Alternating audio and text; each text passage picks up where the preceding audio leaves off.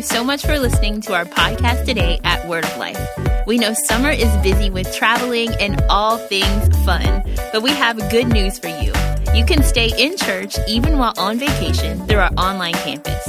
You can watch live on Sundays at 10 and 11:30 and get fed throughout the week with inspiring articles, message series, and so much more at thelifeonline.cc. Thank you for listening and enjoy the message. One of the things that stood out to me in one of the songs we were singing is that the name of Jesus, it says it is unfailing. The name of Jesus is unfailing. Now, there's a lot of connotations for that, but one could be found in Romans 10:13. It says, everyone who calls on the name of the Lord will be saved. And why is the name of Jesus unfailing? Because anyone, anywhere, any place, any time, any season of life, any moment of difficulty, anyone at any time, anywhere can call on the name of the Lord and be saved. And that's why it's unfailing. It will never fail. The name of Jesus will never fail. He will never fail you. And so tonight, can we just pray that over us as we step into this moment of the word of God being proclaimed forth? Could we just pray that together tonight we would have a moment where we say, Jesus, understanding that the name of Jesus, when we call on his name, he will never fail us. So let's just pray together tonight. Father, we love you. Thank you for being good. God, before anything else that we do, before anything else that we ask for, before anything else that happens tonight, God, we just want to honor you. You deserve our honor. You deserve our praise. You deserve our glory. You deserve it. And so, Father, we give it to you first. And Father, tonight my prayer is that you would speak very simply, but very profoundly, that you would speak to us, that everyone who came hungry, that they would be fed, that everyone who came thirsty, that they would drink and be satisfied by you and by your word. Father, let the seed of the word of God go forth tonight into prepared ground, into ground that is ready to receive this word. Because when it's planted in good ground, we know that the only result is a harvest. And so, Father, tonight, that's what we desire in our lives, is that as your word goes forth into our hearts, that it would produce a harvest, that our lives would look different, that our homes would look different, that our attitudes would look different, that our dreams and desires would look different, because they're not coming from us anymore. They're coming from you and from the word that you have planted in us.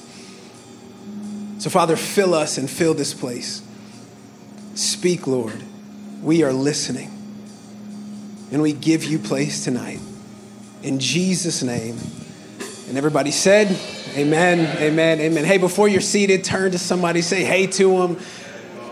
Once you say hey, you can grab a seat. Maybe you make a new friend tonight.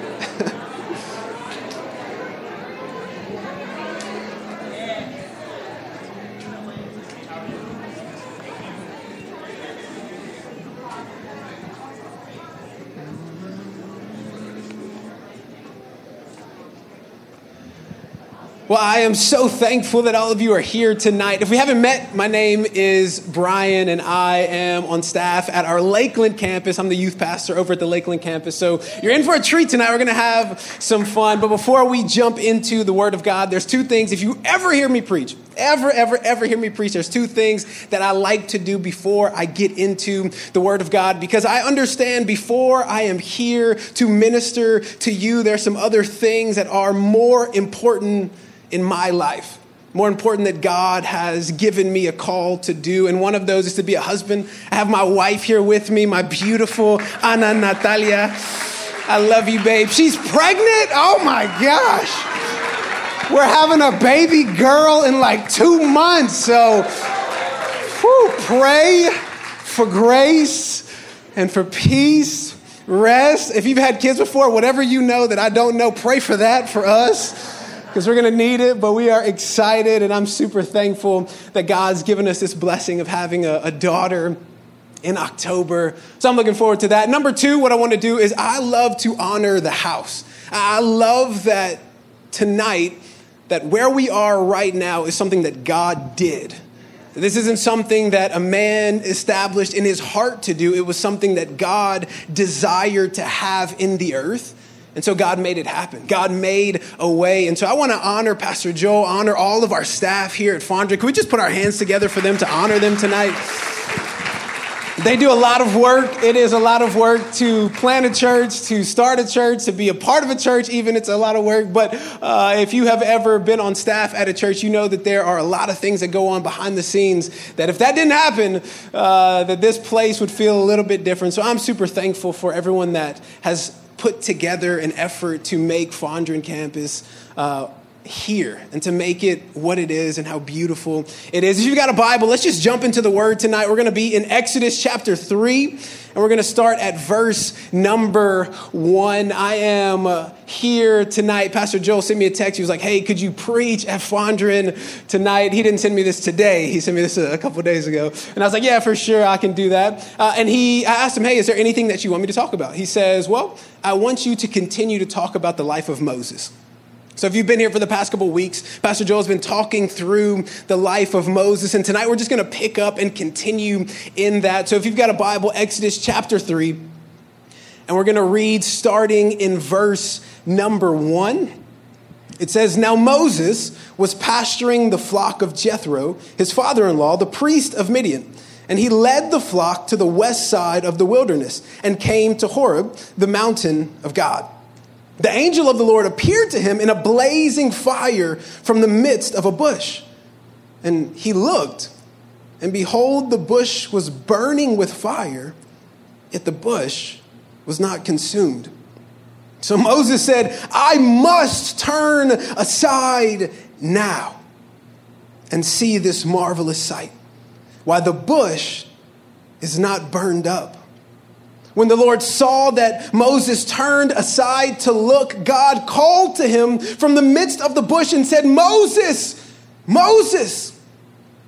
And he said, here I am. Then he said, do not come near here. Remove your sandals from your feet, from the place on which you are standing is holy ground. He said also, I am the God of your father, the God of Abraham, the God of Isaac, and the God of Jacob. Then Moses hid his face, for he was afraid to look at God. If you've been here the past couple of weeks, if you were here last week, even more specifically, Pastor Joel was talking about this question. He posed a question of, who would you be if you were everything that you could conceivably be? Who is that person? And Pastor Joel talked about this. If you haven't heard this, go to the podcast, listen to it, because it is an important question we must all confront. Who would I be if I was everything that I could conceivably be? Because oftentimes we can rob God and rob the world of everything God has placed in us to give. And so we must wrestle with this question first of, who would you be? Who would I be if we were everything that we could conceivably be? And tonight I want to take that step a little bit further. To not just ask ourselves that question, but rather look at two things that in Moses' life unlocked his high calling.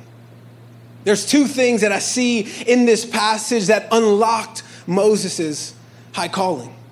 See, before we get to Exodus chapter 3, this is a very iconic scene. If you've ever read any portion of scripture, you've been around church for any moment of time, you've probably heard about this story of a bush and a guy, and the bush is burning, but it's not burning, and God's trying to speak. Like, maybe you've heard of this iconic scene before, but one thing I don't want to do, I don't want to assume that you actually have heard this before. I don't want to assume that you even know who Moses is or how he got to this point. So let me just recap you of how we get to Exodus chapter 3. Because Exodus chapter 1 and 2 are very interesting. Exodus chapter 1 starts with the children of Israel, God's holy people. They're living in this place called Egypt. And one of the leaders of the children of Israel, of God's people in this time, is this guy named Joseph. And Joseph is the second in command in all of Egypt. Like Joseph has risen through the ranks. The Pharaoh has seen the hand of God on Joseph's life. And so he says, you know what? If God's on you and he's making you succeed, you need to come be a part of my kingdom because I want that success in my kingdom. And Joseph, he rises through the ranks. He's the second in command. Pharaoh is the only person that has more power than him. And Joseph is in this moment where he has provided a place for his family and for God's people to find rest. But something begins to happen in the nation of Egypt. There is a power shift that starts to take place because the king who put Joseph in position is now leaving his position and a new king is coming in. And the issue with this new king who's coming in, the issue with this new Pharaoh who's coming in is he doesn't know who Joseph is. He doesn't know anything that Joseph has done. He knows nothing about what's going on with Joseph. But what he does see is he sees that the children of Israel, God's people, are beginning to grow really quickly. That they are having kids and they are producing and repopulating quicker than the Egyptians.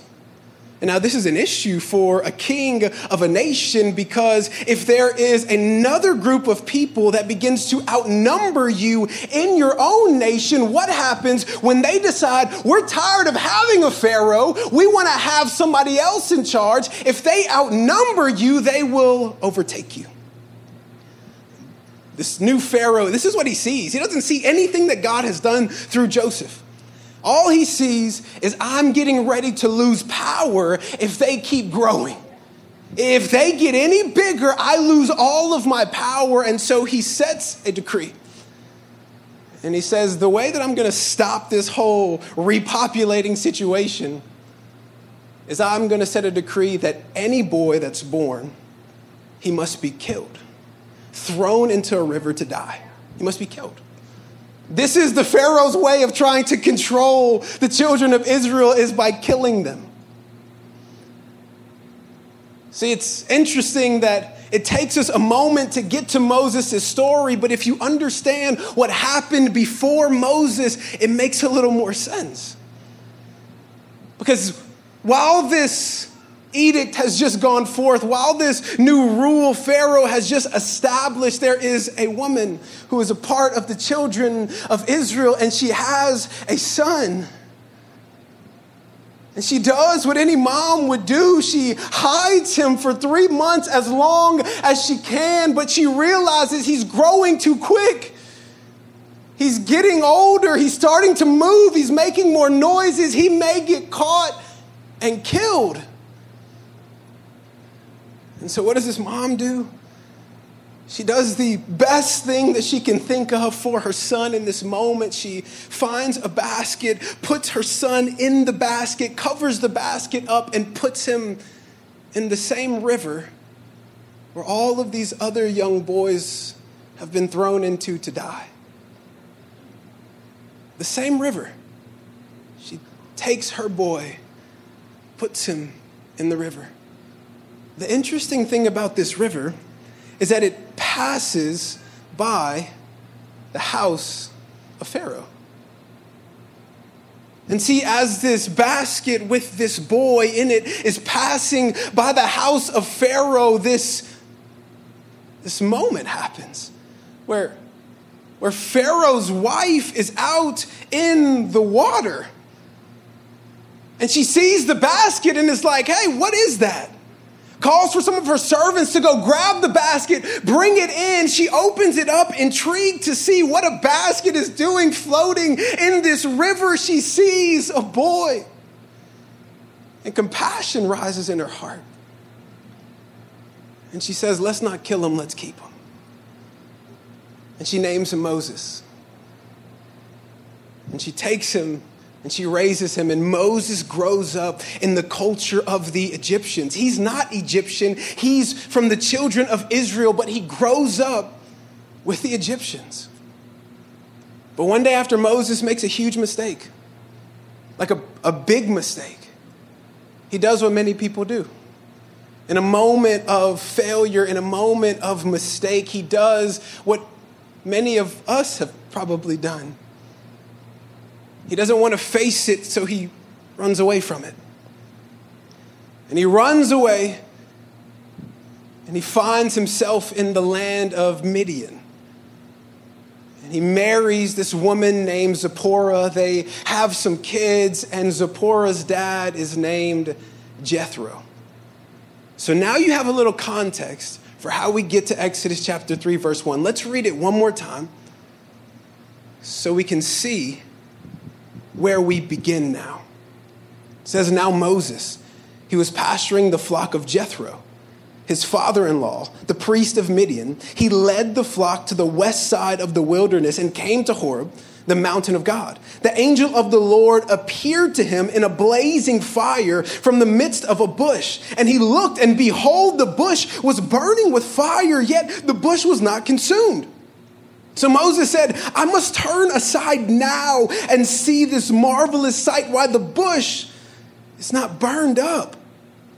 When the Lord saw that he turned aside to look, God called to him from the midst of the bush and said, Moses, Moses. And he said, here I am. Then he said, do not come near here. Remove your sandals from your feet, for the place on which you are standing is holy ground. He said also, I am the God of your father, the God of Abraham, the God of Isaac, and the God of Jacob.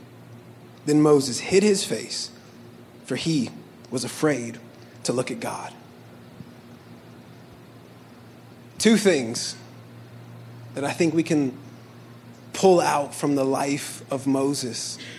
That after we've asked ourselves this question, who would we be if we were everything that we could conceivably be? I think the next question is, how do we unlock that?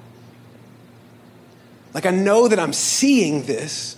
I know that I'm getting vision for this. I know I'm getting vision for me, but how do I unlock it? Like, how do I do something with it? Do I just sit with this? How do I move forward with this vision, with this desire, with this dream that God has placed in me? I see two things primarily that Moses does that unlocks this. And I'll give you the two things. You can write them down, and then we'll build them out. The first one, Moses drew near. So if you're writing notes, I would write that down. Moses drew near. How to unlock the calling, the high calling of God on your life. I think the first thing we see from Moses that unlocked it is Moses drew near. I think the second thing that we see, and this one may sound a bit strange, but I think it'll make sense. It says Moses took off his shoes. Now, I'm going to explain what these two things are, but write these down so we have a frame of reference for where we're headed. The first thing that we see Moses do as he is unlocking the high calling of God on his life is Moses drew near. And I think this one's pretty simple to understand, but I think it bears reminding.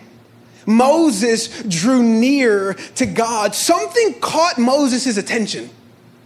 Like, Moses is living his life. He's shepherding these sheep, but something catches his attention. He gets a glimpse of something that maybe he has never seen before.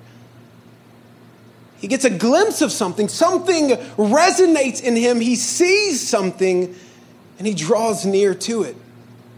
Now, I would ask simply this question: why did God have to use a burning bush, this miraculous sign, in order to get Moses' attention? You ever thought about that? Like, why does God have to use such a miraculous moment in order to get Moses' attention? I think about Scripture often, and it's funny because if you study Scripture, you know that Moses actually wrote the book of Exodus. So it makes me think, Moses, okay, how many times did you leave out when God was trying to get your attention, but you disobeyed? Like, how many times did you not put that in the story because it really wasn't that important because you disobeyed? It makes me wonder, how many times did God actually begin to speak to Moses and Moses was like, no, God, I'm not ready. Just walked away from it. Moses wrote this. And it's interesting to think about that God had to use this miraculous sign in order to get Moses' attention. My question is, what does he have to do to get yours? Right? What does God have to do in order to get your attention? Is it a miraculous sign that you need in order for you to say, okay, God, I'm coming? Is it a moment when some miracle just happens and it's like, okay, God, I'll finally stop running. I'll draw near to you. What does it take for God to get your attention? I think that if we can shift a perspective just a little bit of instead of seeking the miraculous signs of God, if we shifted to just seeking the miracle worker who is God, I think maybe it would be easier for him to get our attention, right? Like for Moses, he needed this miraculous sign in order to begin to draw near to God. What do you need? Or what would happen if you drew near to God intentionally? I don't know if you've read this before, but in James chapter 4, verse 8, it says, draw near to God and God will draw near to you. Oh, you know it. Interesting. So what is it going to take for you to draw near to God? Because God's already given you a promise. If you do, he'll draw near to you. What are we talking about? Unlocking that high calling. Unlocking what God has called you to be. That's what we're talking about. What unlocked it in Moses' life? Number one, he had to draw near to God. But it just baffles me that God had to use this miraculous burning bush, iconic scene. Don't get me wrong. Like, I'm so thankful it's in the Bible. It's like, this is a miracle. But I just wonder how many times was God trying to get Moses' attention, but he couldn't? Because he was so busy focused on shepherding sheep that he didn't draw near to God. How much are you focused on shepherding sheep? I'm not saying shepherding sheep isn't important. I'm not saying that you don't have responsibilities. I'm not saying you don't have things to do. But what I am saying is, well, could you just make some space? Like, could you just make a little bit of space? Just like some intentional space. Just like some space where it says, no longer will I plan everything else around my work or around my family or around my job. I will not plan around those things or even my own desires. I'm going to plan my whole life around my time with God so that that comes first and everything else can come next. Like, what if you drew near to God like that? What if, as you're setting up your schedule, getting ready to go back to school, you said, no, I can't take a class at that time because that's my time with God time. So counselor, I need you to figure this out, how we're going to do this, but I can't have that time in class. I need that time with God. You think God would be honored by that? I think he would. What if you said, hey, listen, boss, I know I got to be here at these times and these days, but this 1 hour and this one day, I can't be here. Why? This is my time with God. Like, I need to create some space. I need to have some time. Or what if you came to your family and said, hey, guys, I know that at night we have this routine of what we normally do, but from this time to this time, we're going to seek the Lord. We're going to draw near to God. We're going to set our schedules around him and around that. Moses. The first thing that he did that unlocked his high calling was he drew near to God. God got his attention. Does God have yours? Do you intentionally set time apart to draw near to him? Does he have your attention? Does something else have your attention? Moses, the first thing that unlocked this for him was he had to shift directions and draw near to God. And I want to challenge you. If you're going to have your high calling unlocked as well, it's going to require you to draw near to God. Why? Because your high calling is not outside of God. Rather, it's found in him. Number one, Moses, he drew near to God, the first thing that unlocked his high calling. But number two, and this one's interesting, is that Moses took off his shoes. Now, before you take off your shoes and we need Febreze and all that, don't do that just yet. What I'm saying is that this is symbolic. It was a physical representation of something that was symbolically significant. One of the things that happens oftentimes when we read the scripture is that we read the scripture from the cultural context that we live in. So, for example, we are Americans, the majority of us. My wife's Mexican, but she'll be American soon, in the name of Jesus. We read the Bible through a lens that we have grown up in, through the lens of our culture. So, for example, if you were to hear someone say, Moses took off his shoes as he stepped into the presence of God, you may relate that to something that we see in our own culture. And you might relate that to something similar to taking off your hat.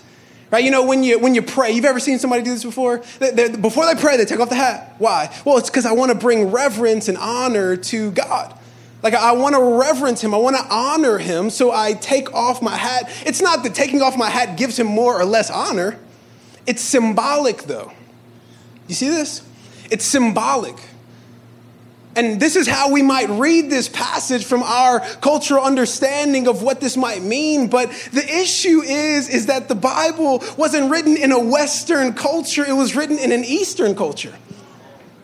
So when we read the Bible, it is very important to make that distinction, because sometimes if we only think through the lens of our Western culture, we may miss the fullness of what God's trying to say.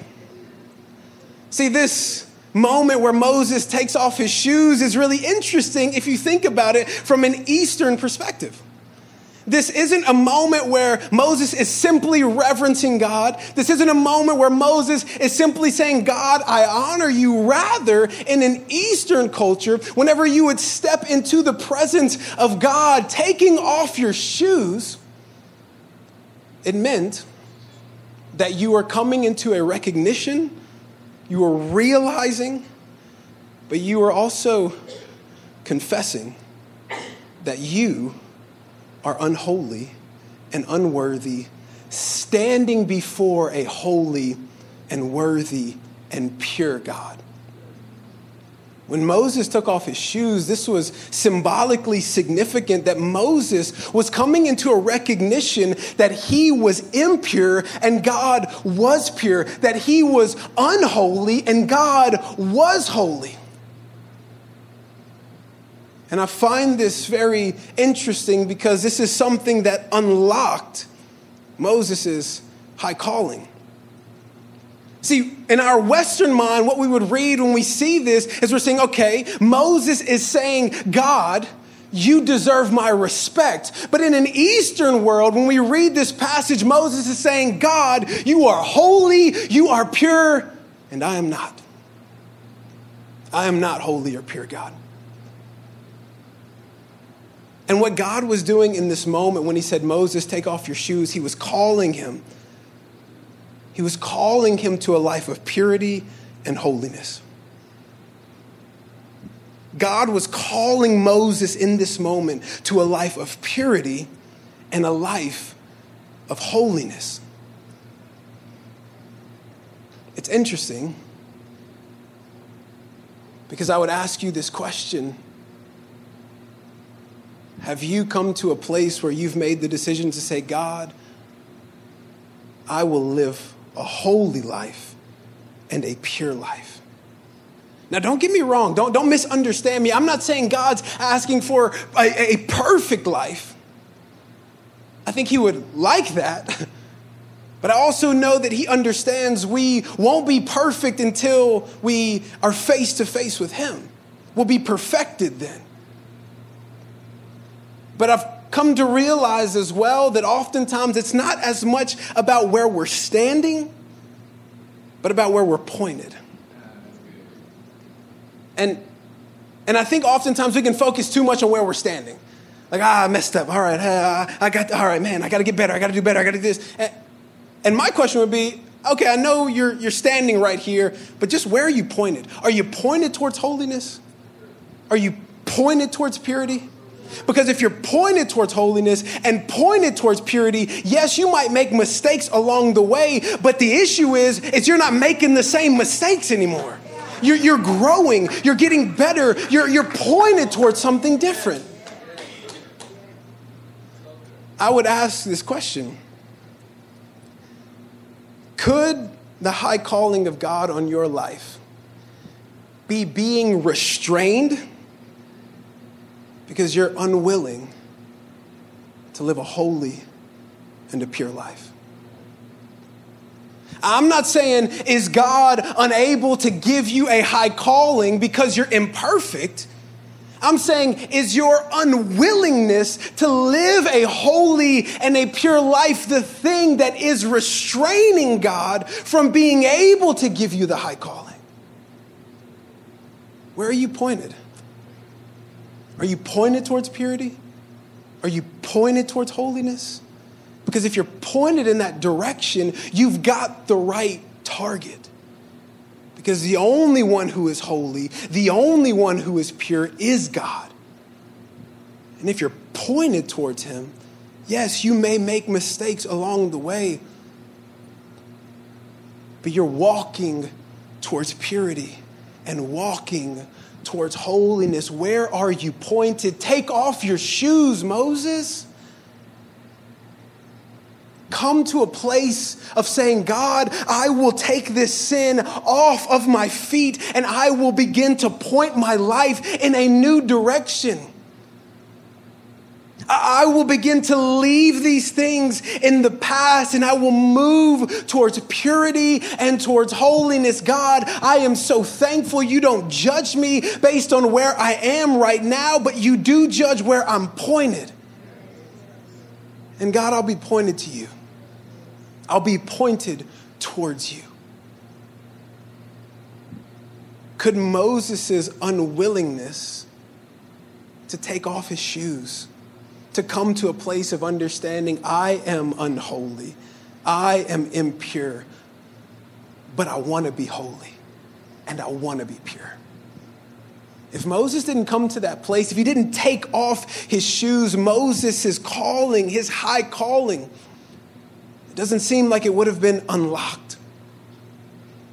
And I would ask you this question. I know this is a tough question to wrestle with, but I think it's exactly what God would want for us. Could your unwillingness to live a pure and a holy life be the thing that's restraining the high calling of God on your life? I would just simply give you that question to wonder, to ponder, to meditate on, because God's calling for your life will always be towards purity. It will always be towards holiness. So if you're unwilling to walk in that direction, you are restraining yourself from your high calling.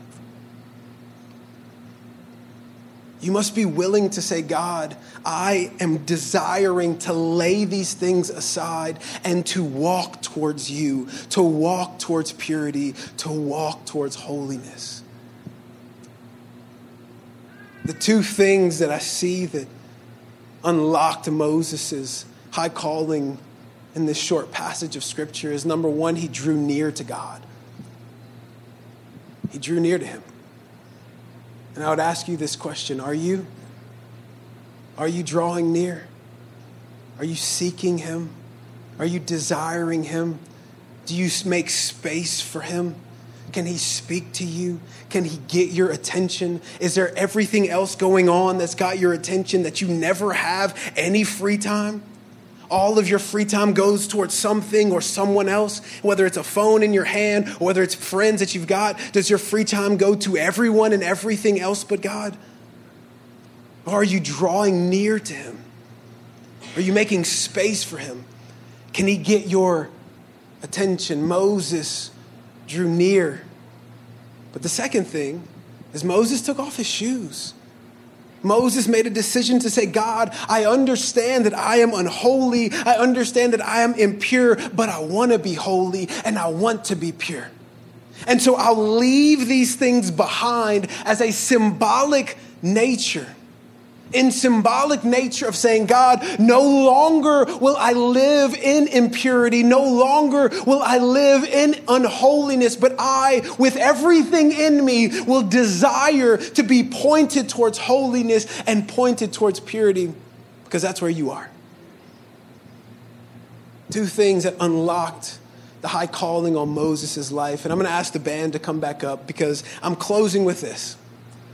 There's one aspect of the life of Moses that I think we must also bring into the picture, because oftentimes when we read scripture, we have this proclivity, like this human nature, the human tendency when we read scripture is to see ourselves in the text. So like, for example, we're talking about Moses and it's like, okay, Moses was a leader of a nation. Therefore, God, my high calling is to be the leader of a nation, or at least just a business. Like my high calling is to be a leader too.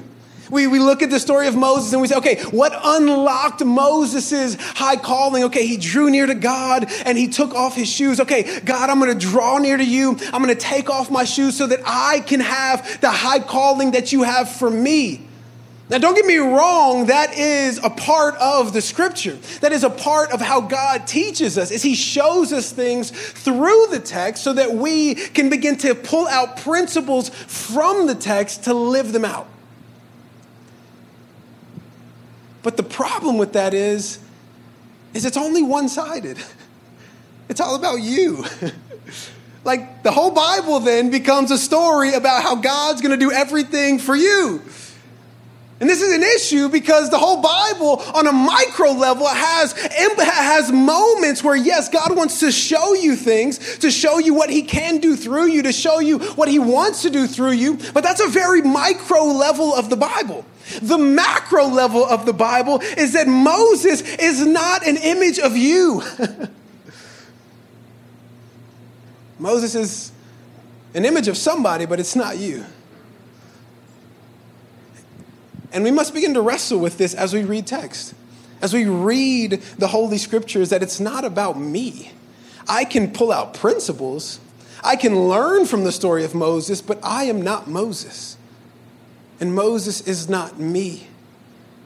And so when we read this scripture on a macro level, when we step back from the text, when we step back from reading ourselves into the text, well, then we see a different narrative. We see there's the people of God, they are in bondage, and God raises up somebody to set them free. We see the people of God who are in bondage, who are being persecuted. But God sends a boy, a small boy, and raises him up to be the leader of a nation. See, on the macro level of this story, what you're seeing is in the Old Testament, Moses was the guy who led God's people out of bondage. But in the New Testament, it is Jesus who leads God's people out of bondage. Like in the Old Testament, we see Moses who comes to bring salvation and rescue to God's people. But in the New Testament, it is Jesus who comes to bring salvation and rescue to God's people. In the Old Testament, Moses is doing miracles to save the people of God. Oh, but in the New Testament, Jesus is the one who has come to do miracles to save the people of God. We must see this text from a macro level as well. Because if you can see it from a macro level, you'll begin to see this story is not about me. This story is about Jesus. This story is about what he wants to do for his people. This story is an invitation to become a member of the family of God because God sends someone to take care of his family. See, on a macro level, when you look at this story, you see something very, very different. This isn't a story about you or about me or even about Moses. This is imagery. This is foreshadowing for what's to come. See, the Old Testament, it's all pointing towards Jesus. And the New Testament, it's all flowing from Jesus. That's the narrative of the Bible. And so I want to help you to see that. Because when we become a people in a society that as we read scripture, we only see ourselves, we will always miss God. Why? Because what you'll begin to see is God wants to do something through me. What you have to realize is that God will never do something through you at the cost of your relationship with him, at the cost of your life being given to Jesus. And so we've got to become a culture and a body of Christians, a body of believers who says, I know that I can see myself in Moses' story. Like I know I can see some elements and some things I can pull out, some principles that I can use in my day-to-day life. But at the end of the day, this isn't a story about Moses. This is a story about Jesus. And Jesus is the one who came for me. Jesus is the one who died for me. Jesus is the one who sets me free. And if Jesus wants to set me free, then I'm going to live free. His name, it's unfailing, right? It's unfailing. Anyone, whoever calls on the name of the Lord will be saved. Whoever, anyone, whoever, anywhere, anytime, any place, whoever. But before we even get to unlocking our high calling, we must first take this step that says, before God wants to do something through me, could I allow God to do something in me? Like if I haven't taken this first step to give my life to Jesus, then I've missed the whole point of the story of Moses. This isn't just a good story for me to get some good principles so I can live a good life. This is pointing to Jesus. And because it points to him, if I miss that, I miss everything. Because it's not about me. My high calling is not about me. It's about God. Your high calling. It's not about you. It's about what God wants to do in this earth and for his people. And I want to call you into that. And I believe God wants to call you into that. To call you into this moment where no longer are you just seeing your story, your life, your calling, your mission, your family, your job. This life isn't about you anymore. Rather, you see there's someone who, when I was bound, he came to set me free. There's someone who, when I was broken, he came to heal me. There's someone, when I was enslaved, he set me free, and his name is Jesus. This is the call of the story of Moses. See what I do for my people. And maybe tonight for you, you want to step into that. Maybe tonight for you, you want to step into this high calling. It starts with him. It starts with giving your life to Jesus. It starts with a moment of surrender. Starts with a moment of repentance. What is repentance? Repentance is really simple. It means you're heading in one direction. You realize it's the wrong direction. It is in disobedience to God. And you say, no longer will I head in this direction. I'm changing directions. My life is going to be pointed in a new direction. I am no longer living for me. I am no longer living for my desires. I am no longer living for what I want. I am living for what God desires, and I am living under his law. It's a change of directions. And that's what God calls for. Anyone who calls on the name of the Lord Jesus will be saved. Why? Because when you're calling on the name of the Lord Jesus, you're saying, Jesus, I give you my life. I point my life towards you and no one else. This is repentance. And maybe for you tonight, this is what God's calling you to. Is a moment of saying, yep, I see. I see very clearly this life isn't about me. I see very clearly I've been walking in the wrong direction. I've been walking in disobedience. I've been living a life intentionally unholy and intentionally impure. And I want to change directions. Jesus says, call on me. Just call. Call. And you will be saved. And so let's just take a moment to pray. So wherever you are, you can bow your heads. You can close your eyes.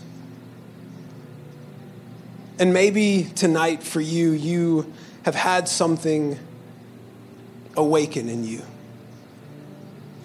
Something has awakened that maybe wasn't there before. Maybe you didn't realize that it was there. But something in you has awakened. Something in your heart has just come alive. That up until this moment, it wasn't. And you see that what that is, it is a moment of you deciding, I'm changing directions tonight. I'm not walking in that path anymore. I'm not walking in that way anymore. I am not living in unholiness or impurity anymore. I am walking towards God. I am changing directions. I want to call on the name of the Lord Jesus so that I can be saved and I can live for him. That's the message of the gospel. Jesus, he came to set you free. He came to give you freedom so that no longer did you live under the chains of the Egyptians or the chains of your sin or the chains of anything else, but you came to live as a servant of him in his kingdom, under his law. And tonight, if you want that, it's really simple. Romans 10:13, anyone, anybody, whoever calls on the name of the Lord will be saved. So if you want that, tonight with heads bowed, eyes closed, very simple. On the count of 3, just raise your hand. 1, 2, 3. Say, yep, I need that. Beautiful. Yep, I need it. Beautiful. Beautiful. Yep, I need to change directions. I need repentance. I need to change directions. Beautiful. You can put those hands back down. Now, would everyone in here, would you join me in a prayer? This is a prayer of change of directions. This is a prayer of holiness and purity. This is a prayer of saying, God, I am pointing my life towards you and no one and nothing else ever again. My life is yours. So if you raise your hand, this is a moment for you to make this decision real. But maybe you're in here as well and you just need to rededicate that life. You need to just say, God, you know what? I see I've been going in the wrong direction. I need to change. I repent and I change directions. If that's you, this is your moment too. So with everyone in here, we're going to sing a song of worship right after this so that we can have a moment where God seals this in our hearts. But with everyone in here, would you just pray this prayer with me? You can repeat it after me. Just say, Dear Heavenly Father, thank you for loving me. Father, I see that I have been heading in the wrong direction.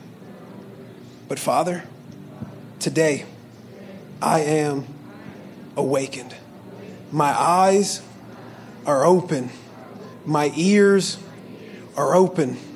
My heart is open to you.